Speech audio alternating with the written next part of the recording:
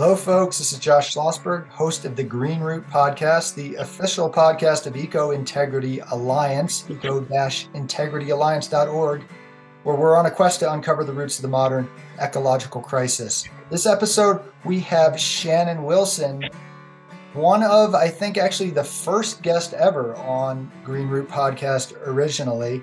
And Shannon is back. Shannon is a longtime forest defender in Oregon, works on a lot of different issues as well. He is a steering committee member of Eco Integrity Alliance as well.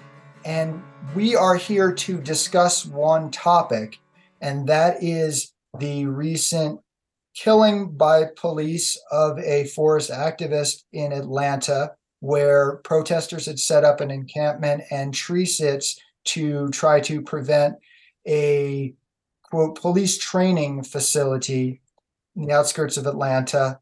And the police story is that the activists shot at police, and then the police returned fire and killed this activist going by the name of Tortuguita, Manuel Tortuguita. And the activist account is that police hit one of their own with friendly fire and then fired indiscriminately and killed this activist. So we don't know all the details, to be clear, as of yet. There is investigation going on. We'll see if that uncovers anything. So there may be details that come out after this podcast, but what we know for a fact is that this is the first environmental protest that has resulted in the killing by police of an activist. And that's a big deal enough to discuss. So with that preamble, Shannon Wilson, welcome to Green Root Podcast. Welcome back to Green Root Podcast. Yeah. Hi, Josh. Yeah, it's kind of unfortunate that we have to talk about something like this. But yeah, it's the media doesn't seem to be talking about it. I've hardly seen anything on Facebook or Twitter other than what I posted yesterday morning. So, that's why we're here to talk about it, to try to, uncover some of this, expose it to more people. Yes. Well, Shannon is 100% correct about that, because I'm a fairly informed guy, particularly on these issues. And how did I find out about this? I found out about it through Shannon calling me on the telephone like it's 1990, so this didn't get through the algorithm, even for my algorithm, which that's a bit suspect. I posted it on Facebook to my largely progressive environmental feed followers, and well, nobody saw the post, so it was downplayed by Facebook. And then when I was just asking people, when I re-commented to get people to actually see it, have you heard of this? My left-wing friends had not. So it is not being played very much on the media. It may be more and more as the days go by. I don't know, but that's pretty disturbing. Yeah, I tried to do more research last night, and I didn't see anything on Facebook. And, half my friends, more than half, are all, forest defense people or ex-forest defenders or tree climbers from the last 30 years. And I didn't see any, Facebook posts from them about this. And it's really bizarre, sort of. So, yeah. Quite bizarre. Yeah, well, and so folks who aren't aware, take a look. There are articles out there. I mean, they have done some sporadic reporting on the encampment, which again was to protest and to try to prevent the building of a police, quote, training facility. But it's a lot more than that. It's a $90 million facility in which they would be doing all sorts of practicing of using like explosives, and it's not just, let's teach police officers how to do their jobs properly. It's basically like military style training militarization of police. So police accountability folks have a lot of concern about it. They're building it in this historically Black neighborhood that is also forested area, because this is in Georgia. And so there is concern about protecting that forest. So this is perhaps, well, it's one of the first times in recent history, because this isn't the first time, where police accountability and environmental movement have come together. I mean, Shannon and I and others 2 decades ago or more were involved with environmental issues and police accountability issues where police overstep their bounds, let's just say, regarding environmental protest. But the fact that so things like Black Lives Matter and other police accountability issues, now it's coupling a bit more with environmental stuff. And then beyond a shadow of a doubt, it kind of proves the point that oftentimes police are over aggressive, violent, and frankly, murderous.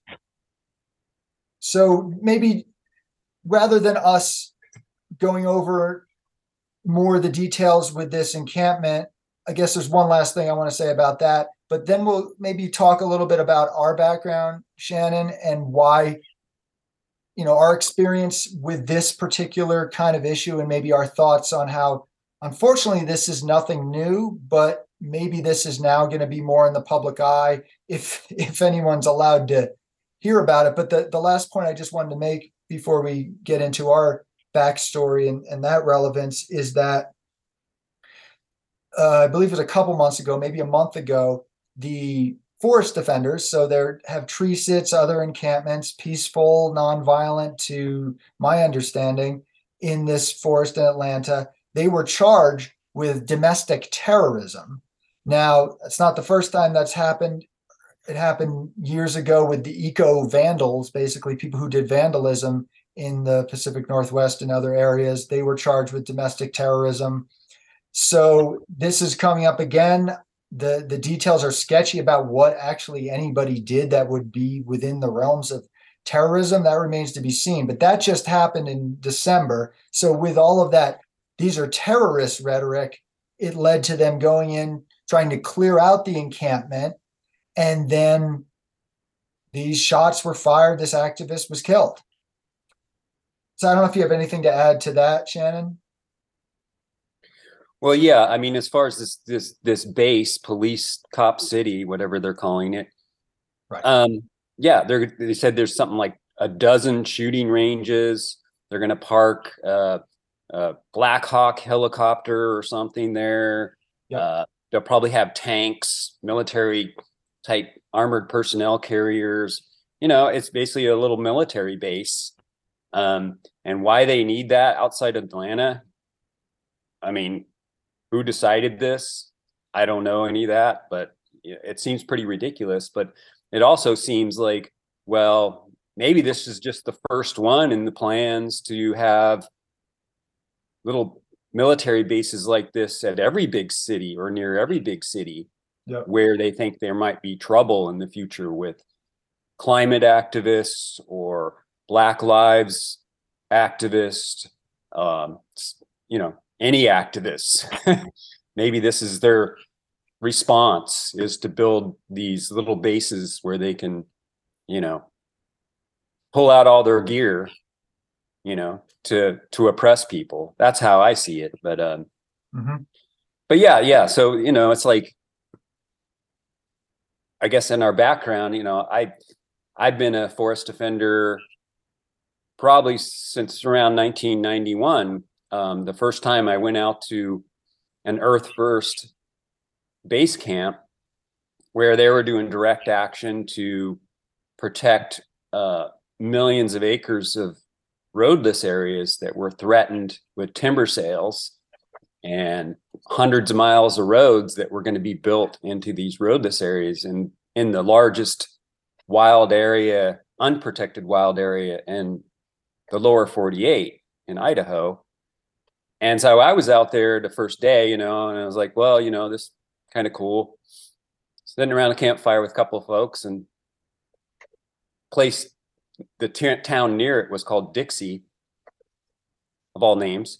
And I noticed some signs when I drove through Dixie, like, like Earth Firsters go home or blah, blah, blah in this little town. And I kind of blew that off, like whatever, typical little town stuff. But then, a couple guys drove by at the end of the road. We were at the dead end of a road. That's where the camp was. And suddenly here's high-powered gun being fired off and bullets, kind of going over our head, and we all just hit the ground, and so that was my first introduction to forest defense, was basically being shot at. And, after about, 20 minutes or so, or 30 minutes, they drove off, whatever. And they had done their little terrorist thing to us, try to scare us off. But so, it's like from the very beginning, I knew that, doing this kind of stuff is dangerous. But I didn't really think that the police were part of that danger. Mm-hmm. But, as I continued on with a lot of incidents between police and activists, and especially when you were here in Eugene, Josh, we remember we did that. Well, before that, Shannon, tell me about the tree sit in downtown Eugene. What did they call that day? Oh, well, it's funny because a lot of the more violent law enforcement actions that happen in Eugene, I was actually blocking a logging road by myself, with my partner, two of us, on June 1st, 1997. And it was basically called the June 1st tree massacre. And anyway, it was an action that a bunch of Earth Firsters did in the middle of the night on June 1st, 1997. And there was about 80 or 100 trees that were going to be cut down, old trees, going to be cut down to build a high-end apartment complex in downtown Eugene. And a bunch of people were opposed to it. And these Earth Firster tree sitters, they said, well, we're just going to go up there and climb up those trees in the middle of the night, and they're not going to do anything. But lo and behold, in the morning, the police showed up, full riot gear. They started shooting tear gas at people to drive people off because there was a big crowd. And then they actually started using, there was people up in the trees about 60 or 70 feet up thereof, and they weren't tied in. They weren't roped in. They didn't have platforms, no real safety gear. They were just hanging on up there in the tree where they thought was safe. And the police actually got pepper spray and cherry picker, lifts to get up to where the people were, and actually started spraying people while they're 50, 60 feet up in the trees with pepper spray to try to get them to release, and luckily no one fell to their death. One person, Jim Flynn, they actually removed his pants and sprayed, all his genital area, everything to try to get him to release. He could have easily fallen and died. And that was kind of the beginning of this big confrontation between forest defenders, anarchists, so-called green anarchists, and the Eugene police.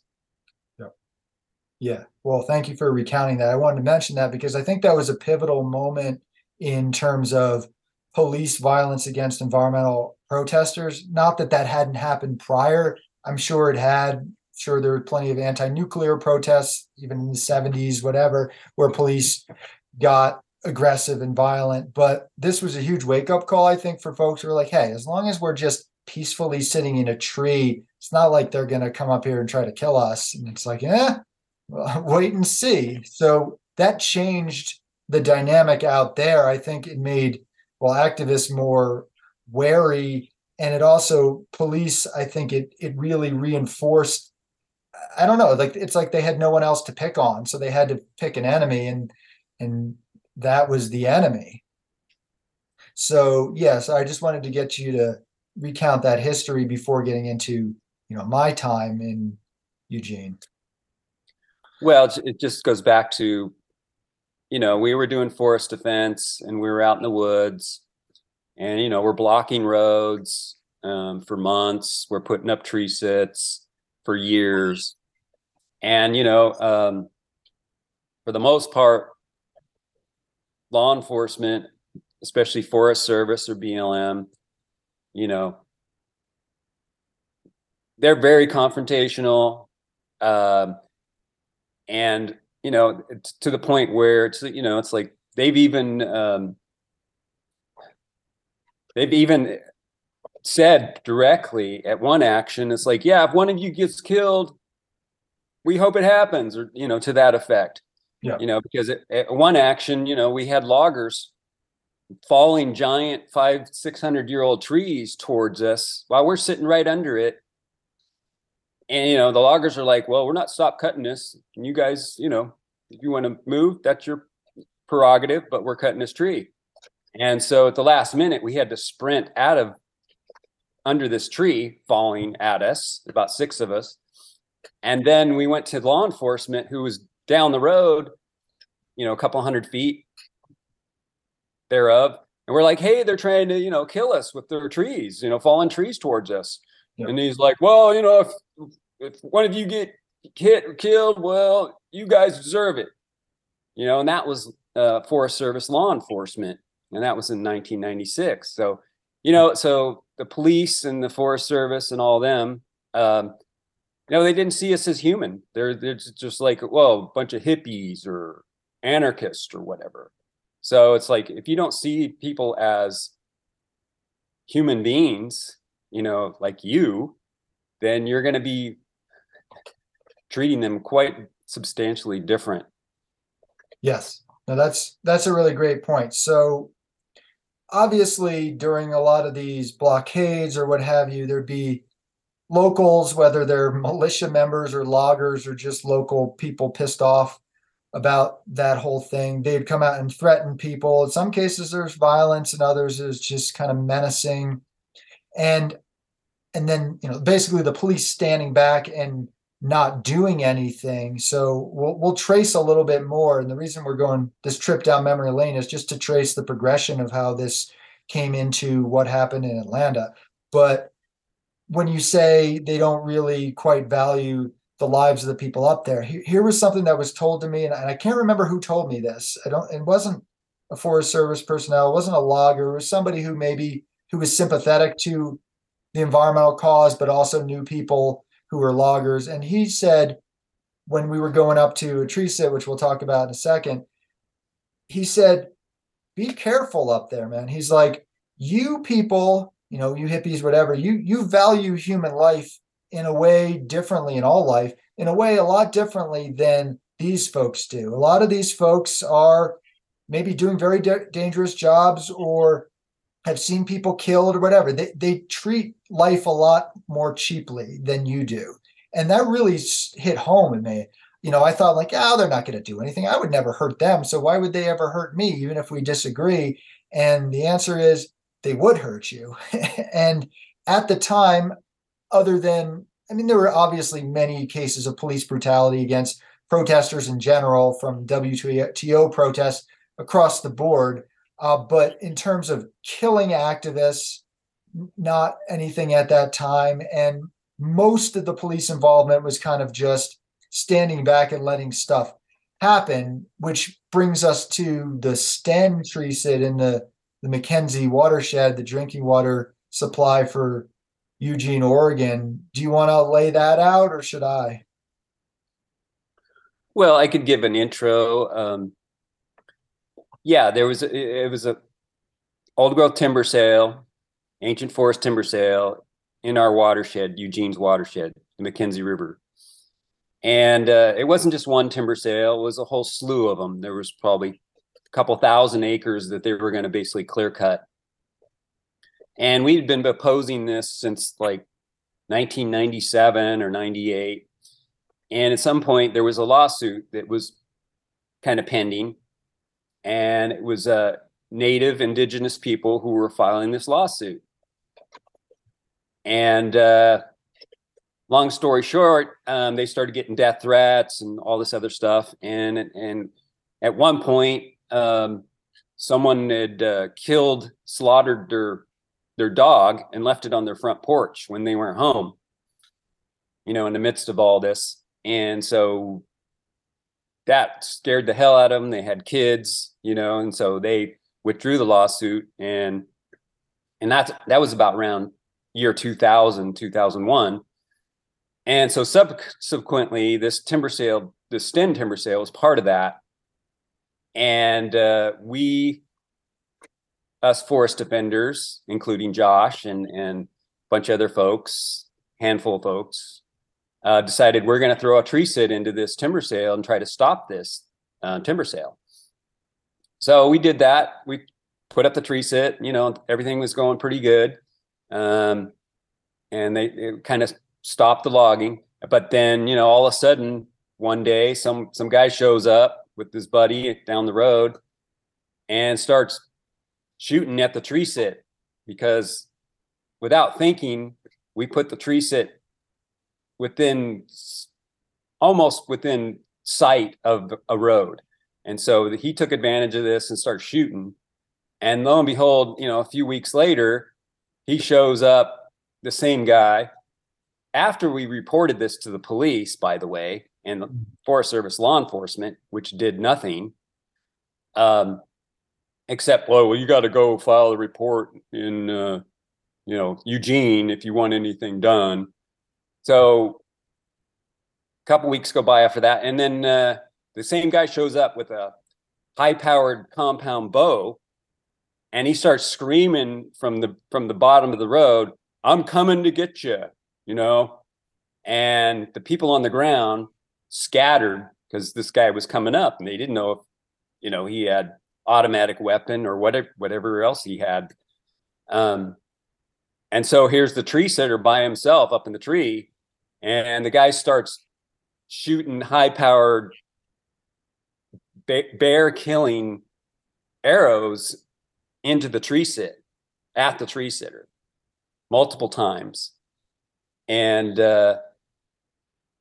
it's a huge, attempted murder. Mm-hmm. And, we tried to get law enforcement to take this seriously. And it's just, the rest of the story, the sheriff and all this, with all the information they had, we even turned in physical evidence like arrows into the police.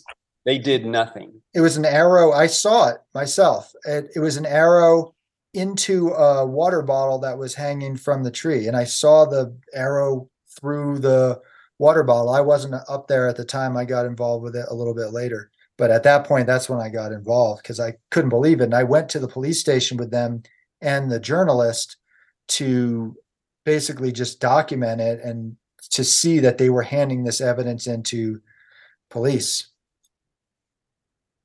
Yeah, and it wasn't just a little water bottle. It was a 5-gallon, right? Probably the plastic was probably about a 1/4 inch thick, and it was full of water when the arrow hit it.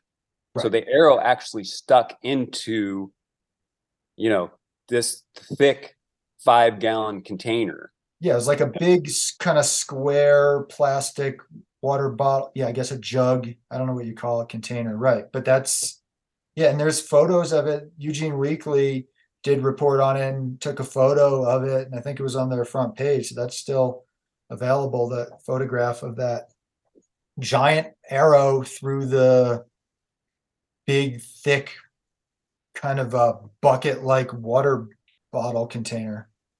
Yeah, I have copies of that in my archive here, so I can send pictures out if you want to post them. Sure.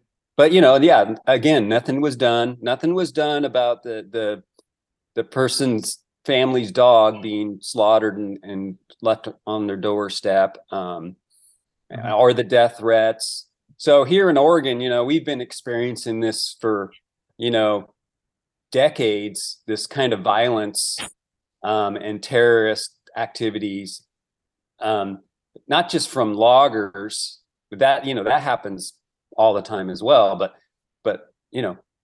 law enforcement, Forest Service, especially in the past, they're just like, oh, well, if one of you guys get killed, well, whatever, no big deal. It's kind of like they kind of laugh about it. When people try to report things to them about being threatened at gunpoint or assaulted. In 2017, we had a tree sit up the McKenzie at the Goose Timber Sale, and folks put up a road blockade with two big, beat up junk cars blocking the road, and they suspended a rope above the cars about 50 or 60 feet, and someone was sitting in that platform connected to the cars. So anyway, the loggers show up at 4 or 5 o'clock in the morning, no law enforcement around at all, and the loggers proceeded to like beat up, assault people, pull the cars out from under this platform, and pulled the lines out. And luckily, there was a safety to catch the platform and the climber from falling to his injury or death. And then they just walk away free. Nothing's done. No charges are filed. It's like law enforcement doesn't show up till like 3 or 4 hours afterwards. And these people are completely traumatized from this experience. And it's just, that's the way things are here in the Northwest, in anywhere really around the country, as we learned now in Atlanta, where these police basically killed these forest defender for just camping in the forest. Yeah, well, that's the thing. The escalation from doing certain levels of violence, police violence, and then allowing lethal violence from loggers and others to actually committing the violence themselves. That's what we're trying to trace here, that progression. And one other thing to mention, back at that Sten tree sit in late 2000s, whenever that was, like 2005. 2005 was, so when I was up there doing ground support, one of the tree sitters, we actually had 2 sits at different times, but and I was only, I wasn't one of the main people. I was just a little bit a part of it. And I was watching them fell trees very close to where the tree sitter was, like lethally close. The trees were falling right around where the tree sitter was. And I was trying to get them to stop. They wouldn't stop. The Forest Service police officer, who people called Twitchy, he wouldn't do anything about it. He kept telling me I had to leave the area, and that if I came back to that area to document it or to try to stop them from felling the trees, that I would be arrested. And so I contacted media and brought the local newspaper up there to look at it. And I was like, we need to get some documentation of it. And as soon as we got into that area, Twitchy was there to escort us off. And then he arrested me. And so the newspaper reporter got some good photos of an action of me being thrown up against the truck, and held me for a little while. Luckily, I was released after I gave my name, because I had to do ground support. I was actually, there was also a different tree sitter. She was up in the tree, and she was a closer friend of mine. So I wanted to kind of be there, because it was sketchy. I didn't want people taking pot shots. I would, sleeping out there, I would hear cars go really slow right down the road and then just stop for a while. And that was pretty scary. But maybe we can move on real quick to some of the other stuff that happened in Eugene, and then try to kind of come full circle. How's that sound? Yeah, that's good. But yeah, where that tree sit was, that was logging road out in the middle of nowhere. There's no Right. reason for anyone to even be out there, other than loggers. And there's no trailheads or anything. There's no, Right. wilderness was a few miles away, but no one traveled those roads to go to wilderness. It was, just hundreds of miles of logging roads, Right. logging our national forest out there. Right. So that, I mean, realizing that tree sitters are some ways easy targets. So then it was maybe a couple years later, and there were some protests in downtown Eugene that we were a part of, protesting pesticide spray. And there was an individual who was dressed up in a hazmat suit, pretending to spray pesticides in an obvious theater. It was like political theater showing how bad the pesticides were. The police who were actually monitoring this protest, because Homeland Security was monitoring environmental activists. And that's the problem so the other eco vandals that they deemed to be terrorism. I mean, vandalism is illegal, like for sure, but is it terrorism? I don't think so. And so that became their enemy. They need an enemy to fight. So the enemy was environmentalists of any sort. So that's the problem with the escalation of this terrorism stuff, which happened in Atlanta. They call them terrorists, and then they call the environmentalists terrorists, and then they go in and they kill them. So that again we saw with this. So the Homeland Security is monitoring this rally, and basically like arresting people or whatever. And there was an individual who was grabbed by police, and I witnessed this, grabbed, thrown down on the ground, his head smacked on the ground, and then this individual, this like 19-year-old hippie kid, was tasered by police, and it became a big deal in Eugene. It's like peaceful protests and the police are using violence, and it did get a lot of coverage. I don't recall actually it resulting in any accountability for the police, although the public kind of started saying, oh, geez. So there was no official accountability. So is that a decent recap of those events?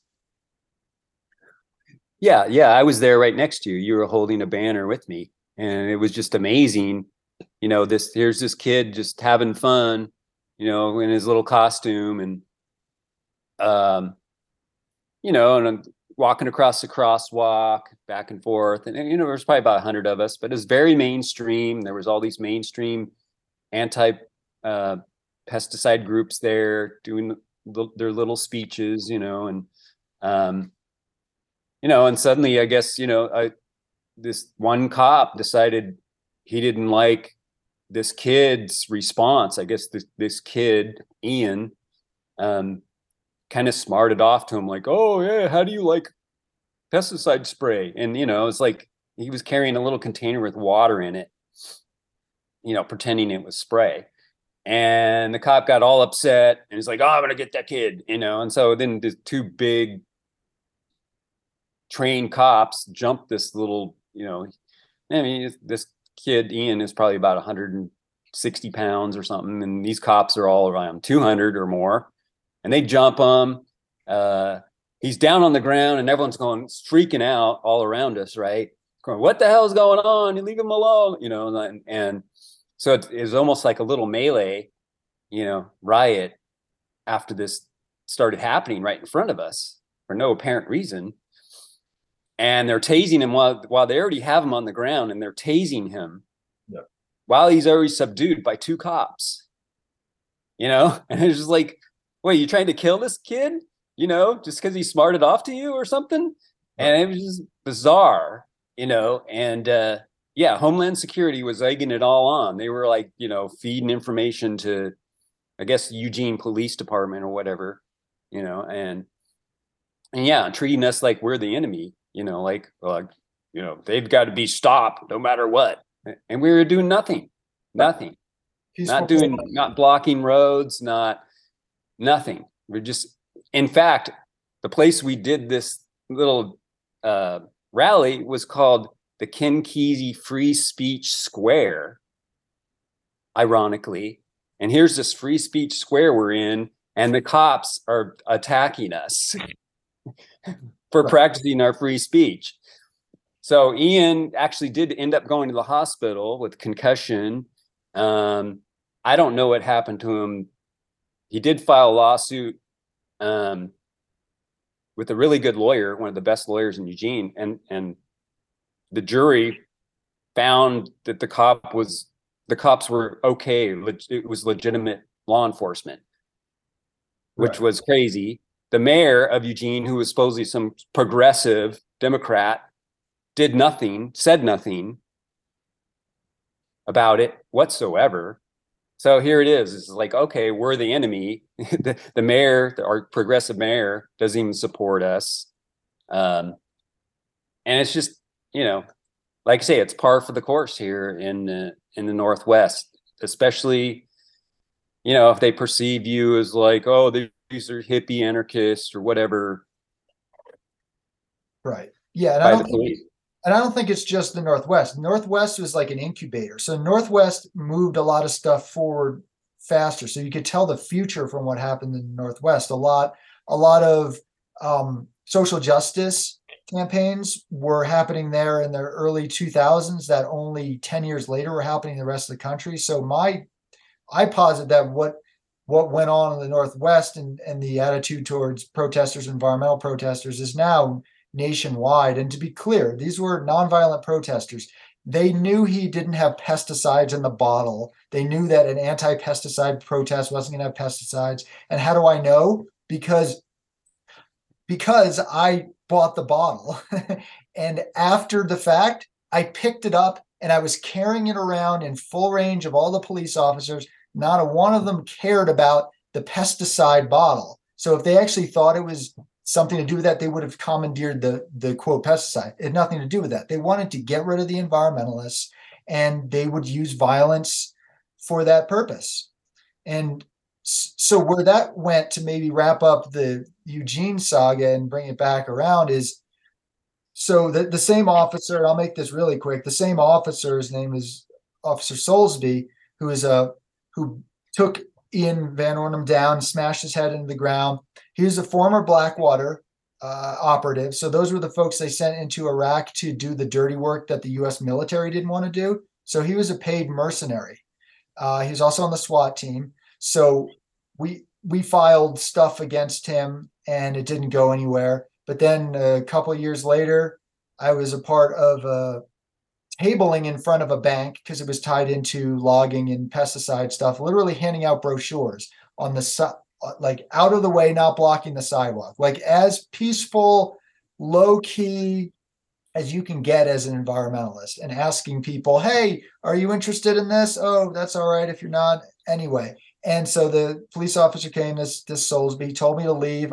I did pack my stuff up because I was there with an intern, even though I knew it was legal. And I videotaped the encounter. I told the officer that. The officer then pretended he didn't know about that, told me he wanted to take my camera. I did not let him take my camera. And then he grabbed me, arm bar, threw me to the ground, did the knee in the neck thing that luckily was not anywhere near what they did to George Floyd, but that same move, knee in the back of the neck while you're on the ground.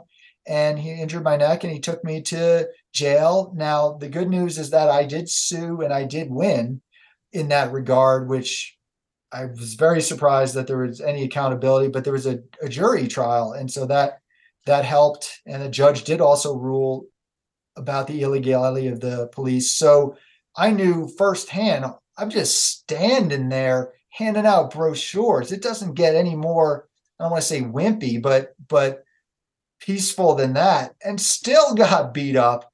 And I then saw, I moved to Vermont, and there was police shooting rubber bullets at environmental protests because they stood in front of a bus. And it's like nonviolent actions, which may, in my case, was not illegal, but blocking a bus, technically illegal. Okay, low level misdemeanor. They go straight to physical violence. And now, with all of that happening, we tried to do stuff with it. There was a lot of police accountability stuff in Eugene. I was a part of some of that. Other people were too.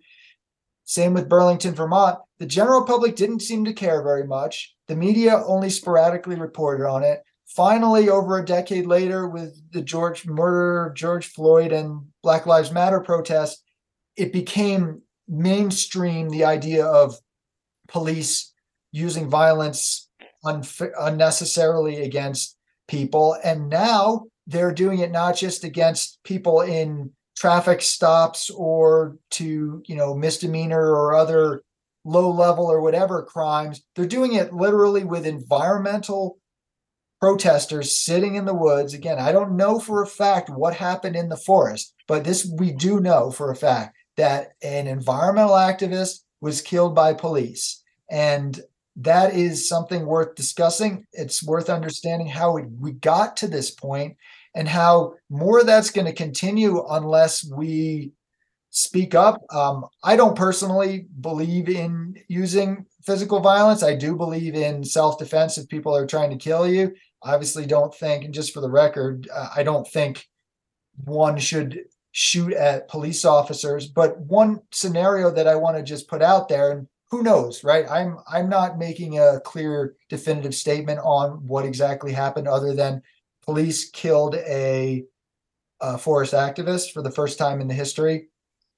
But the point I guess I want to make is that when you're out in the forest and you have this long history of being sitting ducks to, say, local militia folks, anti-environmentalists, whatever, and there's a long history of violence against these activists from folks like that I've seen with my own eyes, and we know police are willing to not do anything about it. When somebody comes into your camp and starts threatening you and you don't know it's police, say, not saying I would do this, not saying I advocate for it. I can understand somebody trying to defend themselves because they think that they're about to be shot at.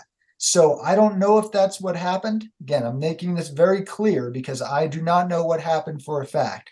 But the thing we do know is this is a historic event where an environmental protester was killed by police at an environmental protest, and we need to figure out where to go from here. So what do you think, Shannon?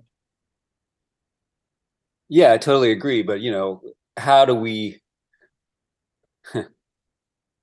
rectify, what's going on? I don't see the police as reforming themselves. I don't see law enforcement from the Forest Service or the BLM or any law enforcement agency reforming themselves. No. And I don't see the Biden administration or the Obama administration or whatever administration you want to point to doing anything about it. It just seems like America is a police state, and the militarized police pretty much can do whatever they want. There's no real accountability. And, it serves the powers that control our empire. Get these troublemakers out of the way, intimidate them, terrorize them, beat them, injure them, and even kill them if you have to keep them in line so they don't disrupt, the empire, the making of profit, the turning of the whole living world into a dead world is what they're doing. And if anyone gets in the way, they're to be beaten or terrorized or eliminated one way or another. And, I come to learn that after 30 years, starting with my first, Earth First actions. I mean, before that, I worked for the Forest Service and even the BLM. And I had to resign because I couldn't work in that kind of corrupt situation. It just wasn't in my DNA to go along to get along. And so, yeah, and there's been so many, I've seen friends assaulted, beat up so many times over the years. And somehow I luckily would not be in the situation where cops actually had a chance to beat me up or anything. Maybe once I got kicked a few times when I was blocking a road, locked down under a 3-ton car. But there was one good cop there. He was a Native American officer, and he actually respected what I was doing. And he actually was looking out for my safety. Because, I could have really been hurt sitting under a 2-ton car while they're cutting me out with a grinder. But so, yeah, I would say there's probably the saying goes, there's always a bad apple. Well, I'd say almost the opposite. It's like there was one good cop probably out of the whole force when it came to dealing with me as a forest offender. And that's probably reality today. Right. Yeah. I mean, if laws are broken, I understand that police are going to come in and try to do something about it. But just like you don't kill somebody at a traffic stop, whatever, you don't kill protesters. And if somebody is trying to kill a protester, you need to protect them, even if they're committing some misdemeanor in the forest. That's the thing that needs to be understood. So back in June 2020, I did a podcast right after the George Floyd killing. I called it Rotten Branches and Poison Roots of Police Brutality. And the description is discussing the overlap between environmental activism and police brutality and how existing policies set the stage for the deaths of George Floyd. So we were talking about this stuff a long time and nobody cared. Finally, people started paying attention. It took the death of George Floyd for people to, on a national and even global scale, realize police are killing and using unnecessary violence all the time. I mean, many of us knew it for a long time and nobody gave a shit. So I guess better late than never. But what I think needs to happen moving forward, and I think that this, as terrible as the death of George Floyd was, and same with Tortuguita, it's an opportunity to join forces. And I think it's time that environmentalists who just stay in their lane of only focusing on environmental issues, extremely important, without which there's no other issues. Obviously, at the Green Root podcast, that's my focus. But you can't just focus on environmental issues. You got to see, well, when we try to do our environmentalism, they don't let us, or they hurt us, or they kill us. And so we have to be looking at police accountability. And folks who are just working on police accountability stuff, that's really important. Racism by police is really important, but that's not the whole picture. That's a rotten branch. We got to get to these poison roots. And so hopefully this will be an opportunity. And this encampment in Atlanta really was folks who were working on forest issues. People were concerned about police accountability and racism. We're all working together, which is really great. And maybe that's why it was such a threat. Anytime we really get our shit together, I mean, that's what happened to Eugene when we were really that pesticide rally, as not a huge deal as it was the first time that we had brought together rural folks working on pesticide, people living in Eugene, city environmental activists, longtime veteran activists, and college kids. That was the first time that we actually united. Well, it wasn't the first time, but it was the more recent example of that happening. So it's interesting how whenever there's a real powerful movement that starts happening, that's when they ratchet it up. And let's just make sure, I hope that it doesn't continue to get drowned out. Media did a decent job of reporting on Black Lives Matter. Obviously, there was bias in some ways, and they didn't report everything, but at least it was reported on for the most part. It seems like they're covering this up a lot more. We need to make sure that people know that this is happening and that this is our opportunity not to fade away, but to join forces more and more. So if you're working on environmental issues, expanding your scope. And if you're not working on environmental issues, why the hell not? Well, get to the point, back to like some historical, the bombing of Judy Berry and Daryl Cherney. Right. Back during the Redwood defense campaigns, she was becoming a real threat because she was actually beginning to work with labor, like unions and about workers' rights in the mills and safety in the mills and logging operations. I mean, the mills and logging is the most dangerous job there is, especially in the Northwest, but maybe nationwide. I mean, it's not unusual for loggers, all the heavy equipment they use out in the woods, to hear about someone be killed. A tree will roll over on them, or a cable will break, or, I worked in a mill myself in the late 80s, because there was no other jobs in my community. And I was like, well, I'll try this, and see how it goes, and it almost took my life a couple times just in a few months that I worked there. And I saw people nearly die of heat stroke. There was people working there who had missing limbs, that, were put on these jobs where, they were taken care of. And even after I got injured, the mill went way out of their way to make sure that I wasn't able to file any sort of workman's comp claim. They kept me around for about a month before they fired me, right after I took a 2x6 up the side of my back of my head one day. And I decided, well, it's time to go back to college after that. But, long story short is it's like, Judy Berry was trying to join up with unions and labor and workers. And right after that, that's when she was bombed. They never found out who did it. No. But it goes back, 30 plus years, this kind of, intimidation and terrorism to stop us. Yeah.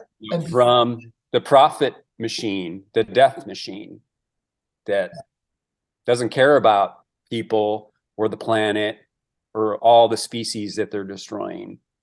So that's where we need to get to. But I don't know how I think it needs to come from some international body to rein in these police forces. I don't think the United States has ratified the Declaration of Human Rights or the Declaration of or Convention on Indigenous Peoples' Rights that the UN and most of the countries in the world have adopted and signed on to. I don't think the United States has agreed or signed on to any of those conventions. Yep. Yeah. No, that's really good point to bring up the Judy Berry stuff. I think there are probably other examples we can find. That was a really important one. If any listeners recall any, I think it's important to trace this history and to trace why we ignore these things in the past. Even though this isn't environmental, in the 1985 move, there was a group in Philadelphia, and these were, I think, entirely Black people, and they were occupying some buildings, and the government bombed them and killed them. So, and then before that, of course, COINTELPRO. There's been always pushback against activist movements. That's not a surprise, but the violence. So it has happened before. This is, again, the first time that environmental activists in the midst of an environmental protest was killed by police. It's disturbing. And here's what I think, and maybe this can wrap it up, Shannon, is why is this all relevant? I think with what I call the eco unraveling, some people call collapse, whatever, with ongoing and future pandemics and other chaotic events, police are setting up more of a military state, and they're going to be targeting activists and anyone, frankly, and calling activists terrorists and all sorts of stuff like that. So I think we need to be on the lookout. I do think, and I'll just say for myself, I think that peaceful protest is extremely important. Gandhian nonviolent civil disobedience. All of the things out there. I believe in writing articles. I believe in old-fashioned organizing. I believe in nonviolent direct action. I believe in litigation. I believe in everything across the board. We have to do everything across the board.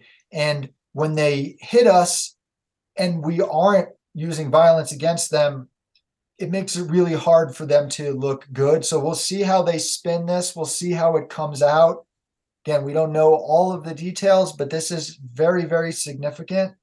And people need to stay safe. I hope it doesn't discourage people from getting involved with stuff, because that seems to be a very chilling effect. Like, oh man, if I go there, they're going to shoot and kill me.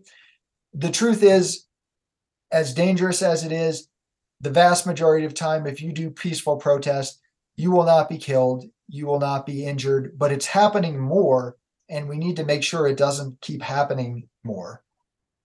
So, any final thoughts, Shannon? Yeah, that's a great point, Josh. I think, there's the police are basically, the serfs. I mean, they're just told what to do. They're not really trained or educated about how to deal with people, really. They're just like, oh, we just use force. That's what we do. And it's like, that's all they know. And a lot of them are probably, vets from Iraq or Afghanistan that have been hired, and they have problems and all that. And that comes through, when they get violent. But, there is the politicians and the mayors, the governors, and they need to be held accountable for this, because it's their, the buck stops there, right? They're in charge, of these law enforcement forces, and they need to do their job to keep this from happening. Yes. They need to hire the right people. And if they find someone who's not the right person in law enforcement, they need to remove them. Yes. And, it's a big fight with the unions and all this. And, in fact, even in Eugene, like you mentioned, Officer Soulsby, as far as I know, he's still working for the Eugene Police Department. Yes. And, I saw even a news story about him on the TV, local news. And it's just amazing that someone like that, who's like assaulted two different friend activists of mine, still has a job with the Eugene Police Department. Yep. Right. And so what does that say? And that lawsuit cost the city millions and millions of dollars to defend, but yet they kept them on. It's like, well, who's accountable? Who's keeping anybody accountable? And so I don't know, it's just like there needs to be some sort of governmental body out there saying that these things need to be taken account of, and someone needs to be held to account for these actions. Yeah. And beyond just being fired, someone kills someone else, they should be put on trial like anyone else. Yes. Yeah. Whether it's manslaughter or murder or whatever. Yeah. Well, police accountability is a long, ongoing topic. People find it too boring to talk about, so we never address these things. And really, things haven't changed much since George Floyd. So people just let it be. It's not enough to sloganeer. And so there needs to be review boards. Of course, those are pretty biased. There's an entity that's investigating this right now in Atlanta, but they're the Georgia Board of Investigation, and they stood there with all the police officers supporting them before the investigation. So they're not an objective third party.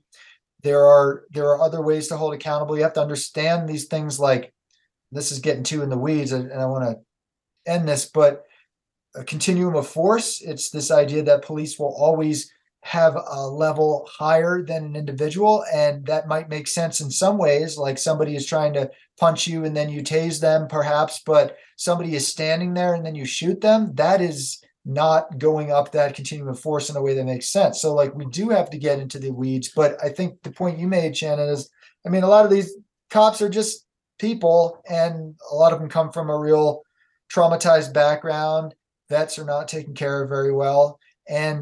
But so the police do stuff, and then they're allowed to get away with it by the politicians who don't want to do anything. But the politicians are often, to not over simplify this, doing the bidding of a lot of the corporations that just want people to consume. They don't want environmental protections. They want people to just buy their crap and do the work to make it so.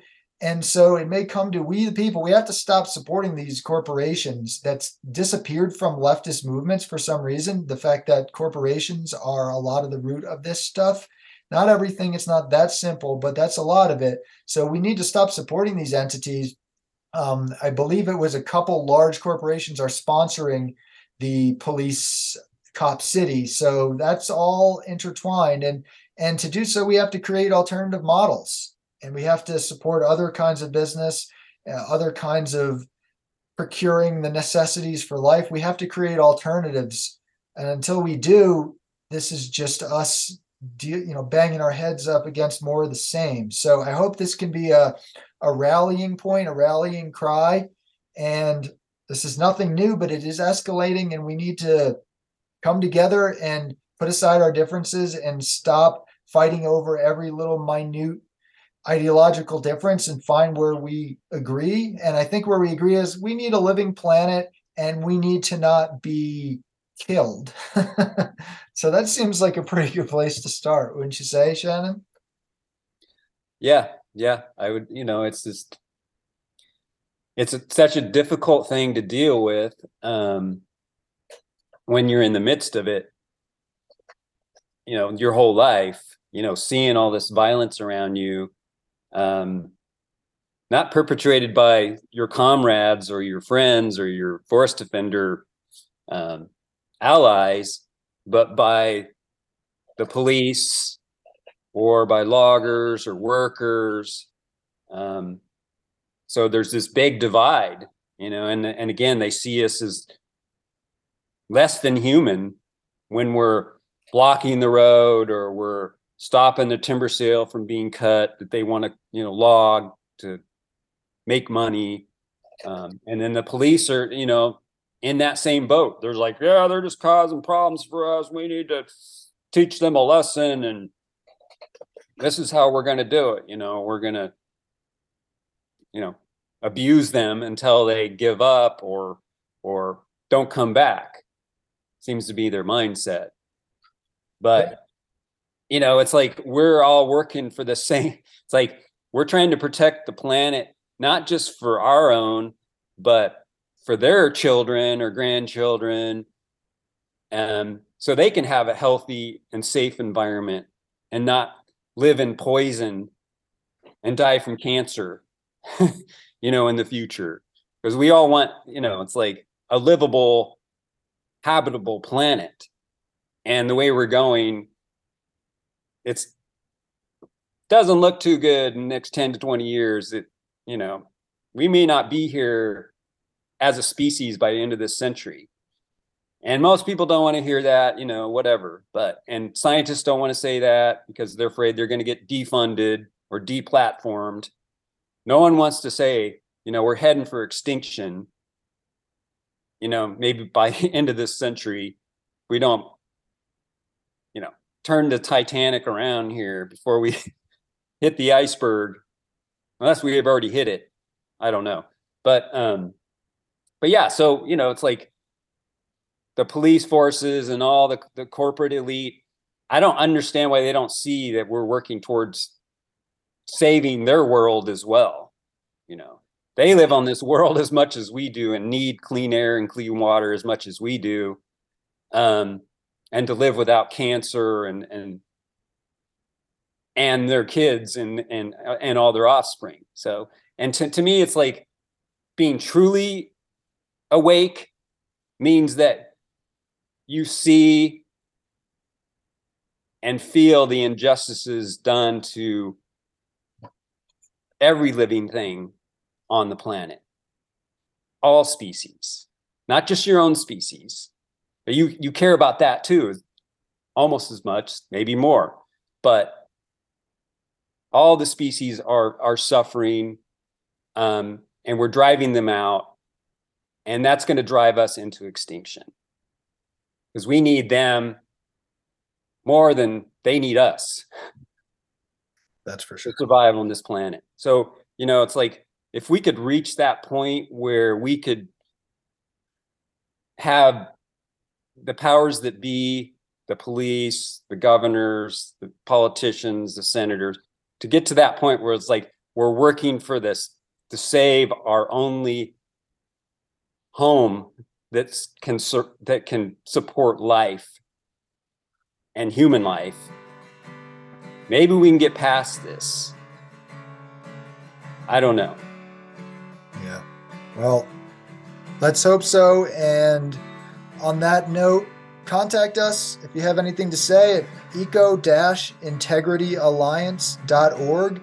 Read our guiding principles. And if you're on board, join as a member. You have a say in what we're doing. We'd love to have you if you're on board with what we're trying to accomplish. And thanks, Shannon, for coming on the podcast again and for all your ongoing work over the decades. Yes, thank you too, Josh, for all your work over the decades.